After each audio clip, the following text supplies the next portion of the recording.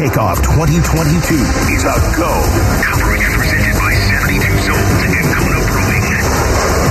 The home of Arizona Cardinals football, 98.7 FM, Arizona's sports station. Camp Takeoff 2022 with Wolf and Luke.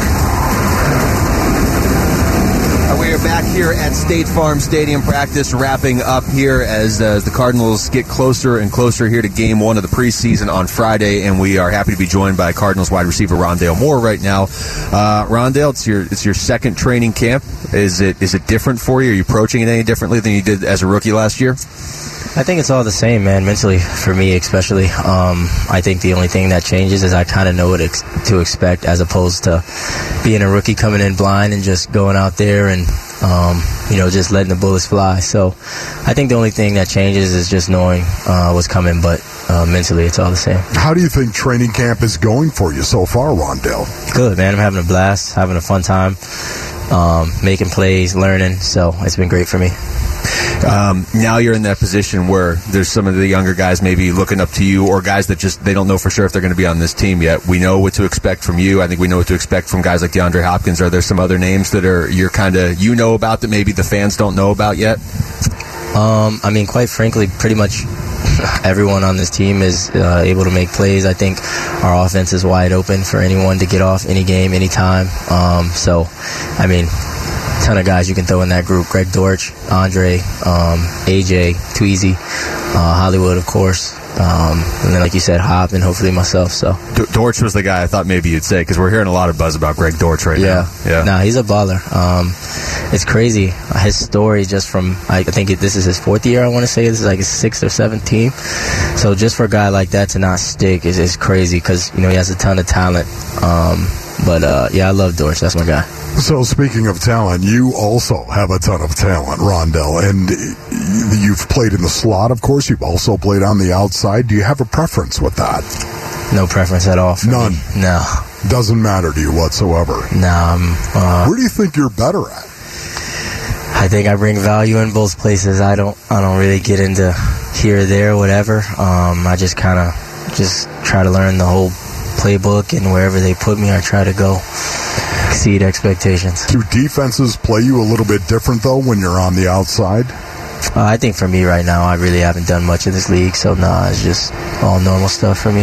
Okay. We're talking to Rondale Moore. Rondale, we were talking about this before you got up here. No Hopkins the first 6 weeks. Everybody focuses on that, and it makes sense. It's DeAndre Hopkins, but there are a lot of weapons on this offense, and even guys you didn't have at the start of last year. Zach Ertz, you didn't have at the start of last year. Obviously, Trey McBride, Hollywood Brown. This is a pretty loaded group talent-wise. Yeah, we've got a ton of speed as well. Obviously, we got Andy, myself, Hollywood, Dortch, AJ. We all can run. So we're going to spread the field, throw the ball around, and have a ton of fun. It'll be exciting to get us all on the field healthy and get a chance to go score a touchdown. Rondale, I know that Sean Jefferson, of course, your wide receiver coach, has been talking about it. I've been talking about it for a long time. I think the biggest area you can improve is in verticality, running vertical routes. Running the post over the middle, right? Running the corner routes, of course. Some deep routes here. Would you agree with that assessment, first of all, and how's that going? Yeah, sure. I think it'll come. Obviously, it was a crowded room last year with Kirk here, and then we brought in Ertz, and obviously everyone is just trying to figure out their role. So I think those things will come, but for me, again, I just kind of try to stay with the same mindset, go out there and try to execute. Well, Cliff was talking about the fact he wanted to get you more vertical. Was that something you guys have had conversations about? Again, I don't really get too involved in that kind of stuff, man. Just go out there and try to execute whatever's called. Have you noticed, now you've got Kyler who's signed for a while, Cliff is signed for a while. I know it's only your second year, but you did spend all last season with them. Do you notice a difference in either one of their demeanor now that they know they're locked in here for a long time? Those guys they've been locked in. Cliff is usually the first one here. He'll get in the building before anyone else. Kyler's always locked in, whether it be with just keeping in contact with the guys or on the plays or whatever. So I think those guys are really locked in to obviously get to this position. They've had to do something right. So I think they've been just continuing to be who they are and are being rewarded for the people that they've been. Do you have any goals, Rondell, for this year? The Super Bowl is the only goal of mine. Okay. No individual? You never think of an individual mark or goal for yourself? You never think that? I keep those within the family and that kind of stuff. But you do have them. Is that what you're saying? Yeah. Okay. For sure. I respect that. You mentioned the Super Bowl. We had Marco Wilson up here yesterday, and he brought up the fact, look, you guys are aware that it's going to be here this year, obviously, and then the Rams did it last year, and the Buccaneers did it. I know that the professional athlete mindset has to be week by week, but is it something you guys talk about once at the start of the year? Like, look, we want to keep this pattern going. Yeah, of course. I mean, there's 32 teams in this league, and I'm sure every single team dreams of being in the Super Bowl, so you set those goals and aspirations and just try to work as hard to obtain that. So, I guess you can put us in that category of a team that wants to end up there and obviously win. So when you look at your offense right now, how do you think it's evolving? How do you think it's developing? How do you think it's going to evolve? I think, for us, it's just, I think we hurt ourselves a lot of times last year with penalties and things of that sort, getting set back, playing behind the sticks. So, if we can continue to just progress, get the snap count down, not have pre-snap penalties and things of that sort, I think we're our biggest enemy. So for us, that just means locking in, spending extra time on the playbook, on the cadences and things of that sort. So I think the progression for us just comes from us continuing to build upon what we already have. Talking to Rondale Moore, obviously, Rondale, it's just camp, but you guys are going up against your defense. What is it like when you line up against the defense where Isaiah Simmons could be almost anywhere on the field? Yeah, it's super intriguing to see a guy that big play a quarter of the field and run all the way down and play nickel and cover you in man when they go zero. So to see a guy like that move laterally and also be able to run you down if you've got a fade from the slot or whatever. So it's really freaky to see a guy like that go out there and do those sort of things, but it's really cool. I'm glad he's on our team. And I always say practice is really tough simply because the defense knows who you are. They know your moves. They know the plays you run based off these sets, these formations or whatever. So, and practice is really tough, so we have a fun time competing and that kind of stuff. Rondale, are you faster than Hollywood Brown, or have you guys went ahead and had a little bit of a race? Have you done that yet? No, we haven't raced yet. I think it'd be pretty close between crazy enough, Hollywood, Andy, Andre, and myself. I think that'd be pretty good. Yeah, we got some guys that can get it. It's a lot of speed right there. Rondale, we appreciate this, man. You're always good with your time. Good luck this year. Thank you. Thanks a lot. That's Rondale Moore joining us right here when we come back. ASU, could they surprise some people this year? They're going to have to name a starting quarterback to do it. We'll get into that next. It's the Wolf and Luke Show on 98.7 FM, Arizona's sports station. Wolf and Luke Middays, 98.7 FM, Arizona's sports station. Why you always in the mood, messing around like I'm brand new? All right, thanks to Rondale Moore for joining us last segment. Look, I think most people are on board with the goal of how about just win the Super Bowl. It's a good goal to have, huh? Yeah, excellent goal. I liked his Godfather. Win the Super Bowl. His Godfather answer of, I've got the internal goals. I keep them within the family. Yeah, within the family. He's going to close the door and look at us. It's very, very nice. Just be the best player you can possibly be, right? Yeah. Okay, over to ASU. Wolf, I'm trying. We're what are we? 4 weeks now away from the start of the season. I'm going to make him an offer he can't refuse. Indeed, that's right. I'm trying to talk myself into, hey, maybe ASU can surprise me this year. Maybe they can go out there and win more games than people think. I don't even know what their over/under is at this point. What would that be, honestly? What would that look like to you? How many games would they have to win for you to say, boy, that was a lot more than what I expected? A lot. I'm trying to look at the schedule, like a lot more. I mean, the Pac-12 is so up in the air. 8? Want to win 8? Okay, 8 would be nice. I would have to say 7. I'd have to go 7 right there. I'd go with 7. If they won 7 games, I would be, I'd be mildly surprised. I'd be surprised with 7. I'm saying, what would be, shocking? 8. Okay, I think, 8. Shocking. Yes, you'll hear me that week be like, I'm so shocked.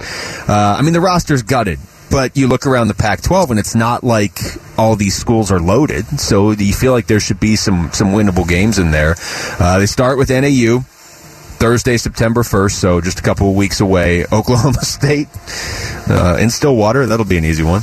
And then home against Eastern Michigan. That's your non-conference schedule.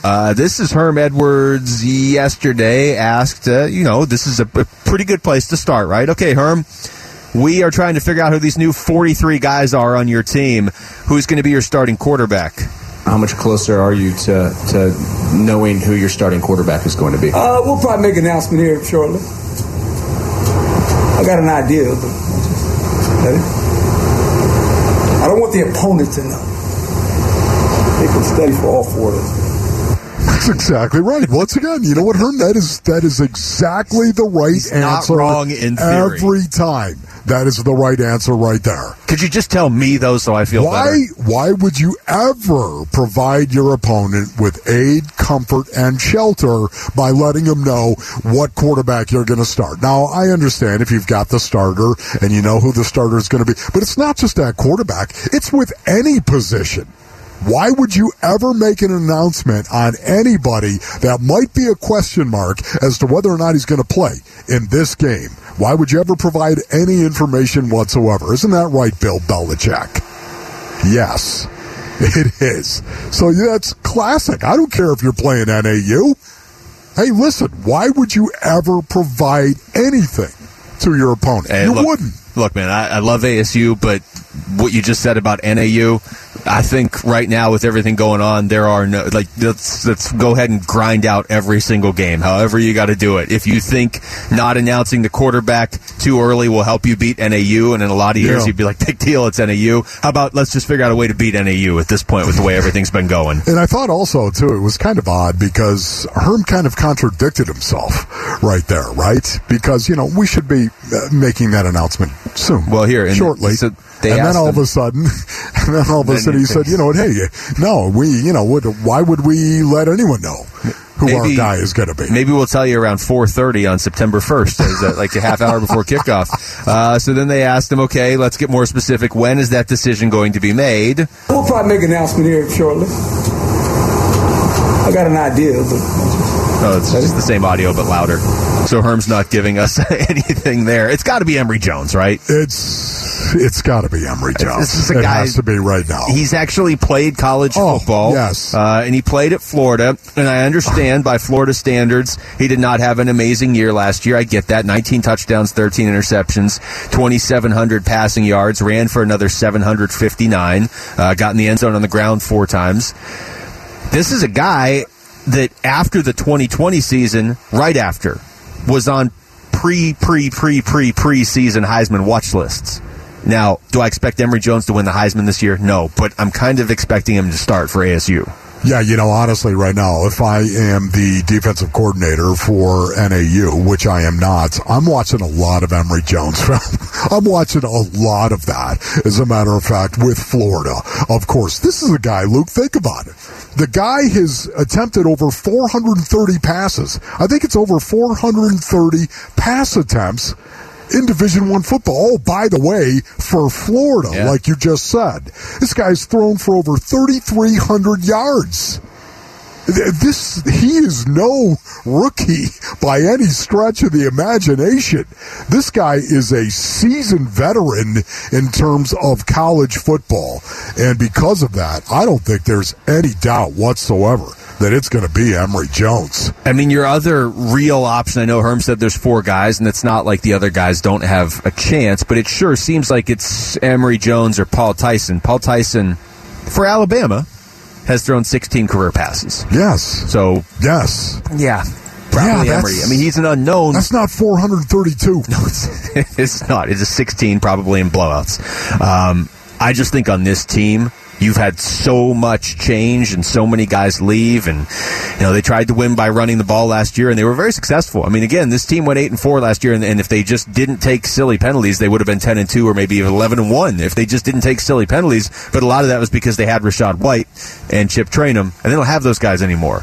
So your quarterback, there's going to be a little more I think, responsibility on the quarterback this year, at least out of the gate, to win games for ASU than Jaden Daniels had last year. Yeah, no, honestly, right now, once again, it's going to be Emory Jones. It has to be Emory Jones. I can't foresee any alternative to that right now. You got a kid who's an excellent athlete, a kid who's 6'2", 211 pounds. He's got a little size to him. I like that. He's more of a running back type for me when I think of that. 6'2", 211 pounds. He's got all the experience. I mean, that would be the biggest thing I'd be worried about. If I'm going with a new quarterback, I'm going into a new season, the biggest thing I'd be worried about is an inexperienced quarterback. The Sun Devils are not going to have an inexperienced quarterback. They're going to have a guy that has played at the highest level in college football. He's not going to be wowed by anything that he's going to see. He's not going to be walking around with his heads in the cloud. Wow, look at this. This is the Pac-12. He's not going to be doing any of that. This is a hardcore seasoned veteran of college football, playing for the Florida Gators. I love that, and because of that, it's got to be Emory Jones. To me, that was maybe the only good thing of the offseason, was that news that almost felt out of nowhere. Oh, by the way, ASU just landed Emory Jones. Like, okay, there's some upside there. I'm going to read you just the stat leaders for ASU last year, okay? Everybody's going to get a reminder of how much has left. Okay, Jaden Daniels obviously was your quarterback. He's gone. Rushing, Rashad White. Rashad White was great last year. Yes. Gone, NFL. Jaden Daniels, obviously, gone. Chip Trainum is now like a linebacker at Ohio State or something. What is going on, Chip? So Daniel Nagata is still here. Yes. And I do hope / expect big things from him. Ricky Pearsall was your 5th leading rusher. He's gone too. Receiving, Ricky Pearsall, gone. Rashad White, gone. LV Bunkley Shelton, gone. Yeah. Everybody's gone. What's your point? Everybody has left except Daniel Nagata. Oh, my goodness, I know. It's a tough situation where, once again, if I'm Herm Edwards, I'm looking for experience above all else. And that's the reason why there's no doubt in my mind it's going to be Emory Jones, because you want that guy. I can guarantee you that first time they get in the huddle and they're getting ready to play against NAU, here we go right now. Emory Jones is going to walk in there and go, okay, are you guys ready to go? Let's do this, guys. It's so important. You have no idea the impact that a Q can have on an entire team unless you've experienced it. You have no idea. Oh, my goodness, I cannot tell you how many backup quarterbacks have stepped into a huddle and called that first play with very little authority from time to time. Well, yeah.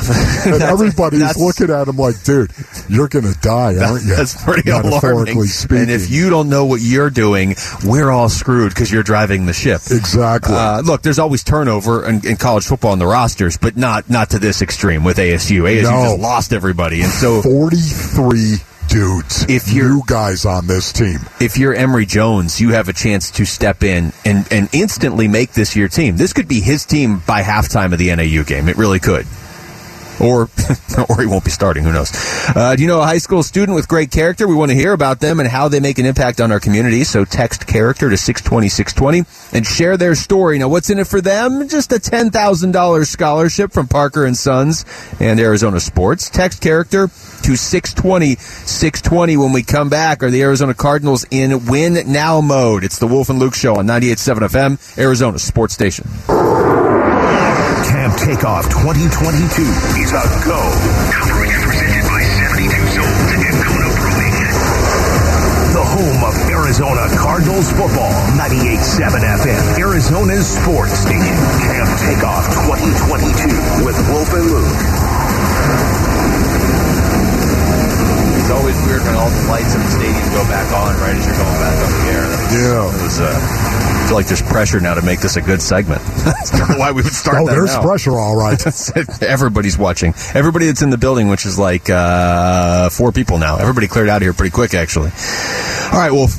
I know you love these. These rankings, these under 25 talent in 2022 rankings. I can already tell where you're going to go with this. Stop But just don't hold on. You don't hold back. Okay. Go ahead and do what you're going to do. But there's a reason I'm bringing this one up, okay?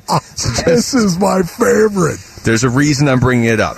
So ESPN did this. They went through ranking all 32 NFL teams by their under 25 talent this year, okay? Best and worst core players. Okay. And they have the Arizona Cardinals at 30. Okay. Now, a couple things. Kyler is not, technically, he doesn't qualify because I guess they don't deem him under 25.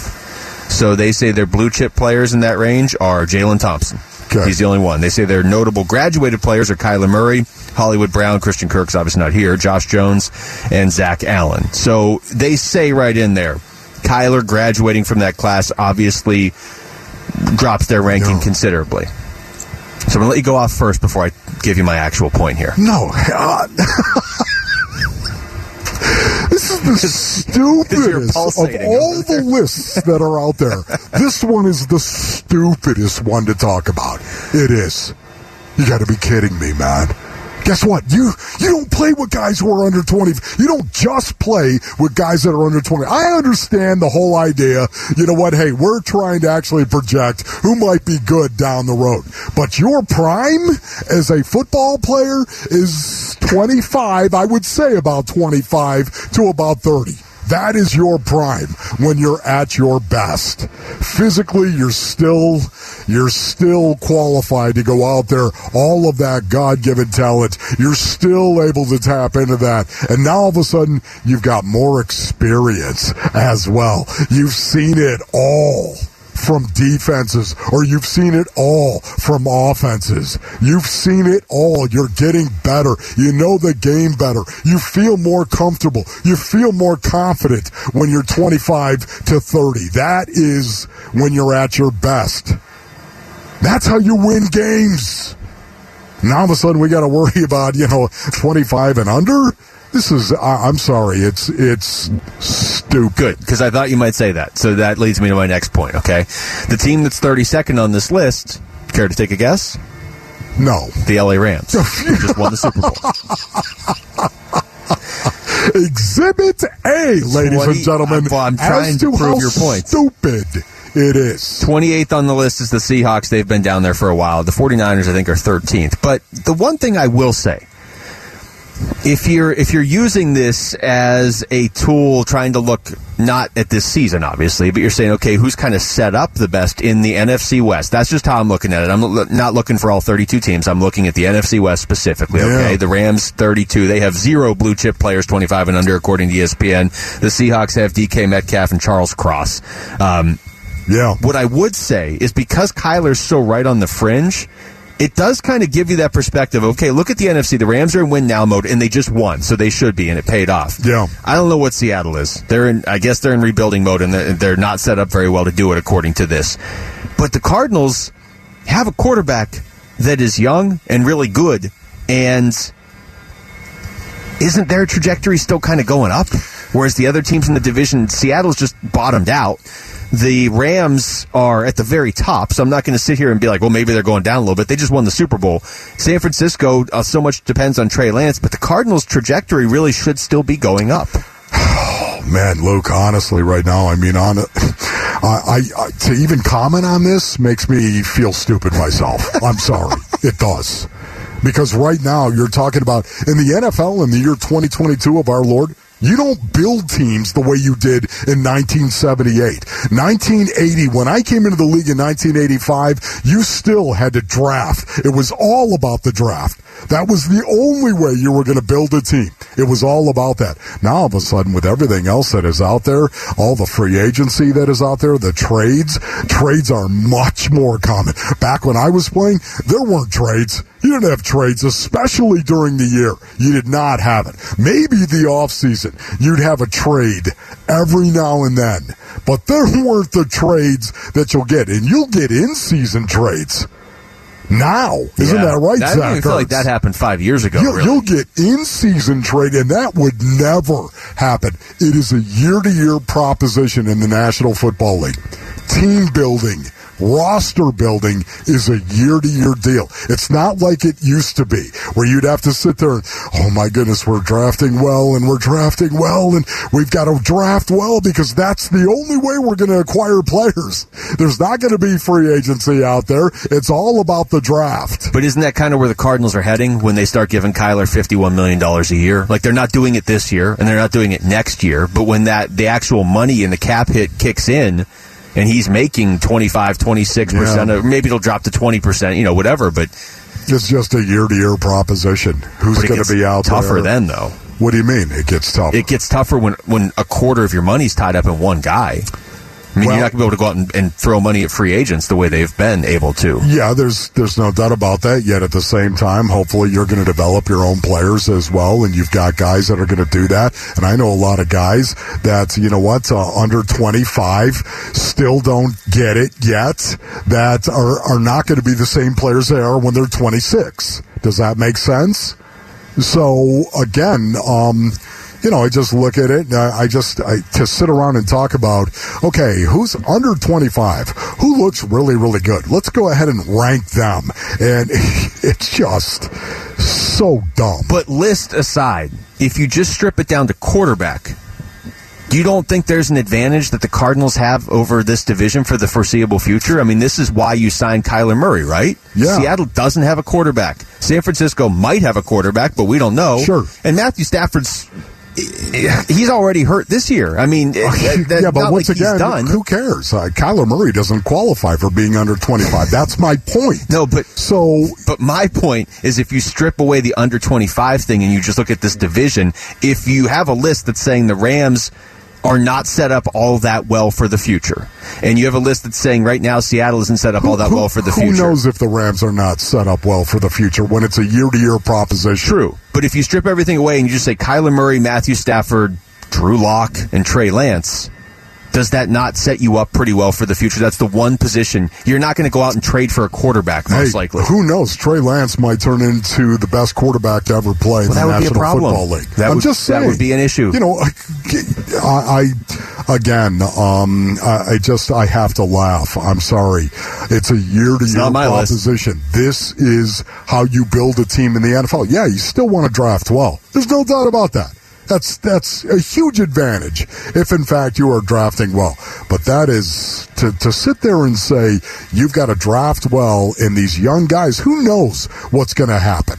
Who knows? Like Jalen Thompson.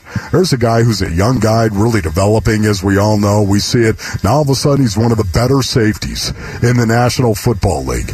They developed Jalen Thompson as a supplemental fifth-round pick. They developed that kid. To his credit, from day one when he showed up, Jalen Thompson was a guy that was really, really good under the radar. And yet, he was under 25, and nobody would have looked at Jalen Thompson and said, there's a guy right there who's actually going to turn into a great player. There are so many variables involved. That's the reason why, once again, I don't even look at that and say, okay, let's project 5 years from now where the Arizona Cardinals are going to be. You can't do it. You can't. When it's a year-to-year proposition. The only thing you can do is look at your franchise quarterback and say, there's a guy we locked up. Because if you got the franchise quarterback, suddenly team building is 10 times easier, especially on a year-to-year basis. And that's my point, is nobody else in this division has their franchise quarterback of the present and future locked up. Now, the Rams have theirs of the present, and the Niners hope they have theirs of the future. And the Rams, I would almost say, set them aside because the salary cap clearly doesn't apply to them anyway. They can just spend as much money as they want.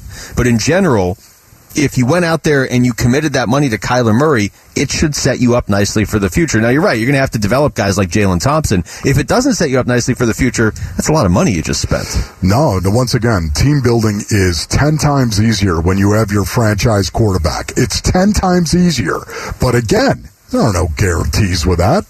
Text us your thoughts to the FanDuel text line at 620 right now. When we come back, did Joe Tsai ruin the Nets' trade leverage with Kevin Durant yesterday? He probably didn't help it. That's next. It's the Wolf and Luke Show on 98.7 FM, Arizona Sports Station. Wolf and Luke middays, 98.7 FM, Arizona's sports station. All right, welcome back to the show. Switching back over to basketball and trying to make sense out of everything that has happened in this Kevin Durant saga over the last 24 hours, let's say, Wolf. We learned right around this time yesterday that from Shams that KD had basically told Nets owner Joe Tsai, yeah, I'll stick around if you get rid of the GM and the coach. And then by the time I got home yesterday after the show, Joe Tsai had already tweeted out, standing behind our front office. Yeah. So that seems like a pretty clear message. I cannot find this anywhere. So maybe I imagined it. But did we not have reports about Joe Tsai like a month, it was before the Kevin Durant, before he requested the trade. So it was probably close to 2 months ago where he was kind of almost wistfully talking about getting back to just basics with his team and not dealing with all the superstar drama. And then a couple weeks later, Durant requested the trade. I'm pretty sure that was Joe Tsai. So now you're in this spot where Joe Tsai says, look, and it didn't take him any time. Yeah. No, we're going to support our front office. He didn't have to say that yesterday. No, he did not have to say that. That's what blows my mind right there. He did not have to let everyone else know what he was thinking in regard to Kevin Durant and KD's trade demand, and yet he did. Basically, you've got Kevin Durant saying, it's me or Steve Nash and Sean Marks. And then you had Joe Tsai literally tweet out, okay, guess what? I'm picking my front office. That's what he basically said with that tweet. Within hours of that story coming out. I'm standing by, I am picking Steve Nash and Sean Marks. So what does that mean? That means Kevin Durant is gone. There's no way Kevin Durant is going to play or finish this season with the Brooklyn Nets.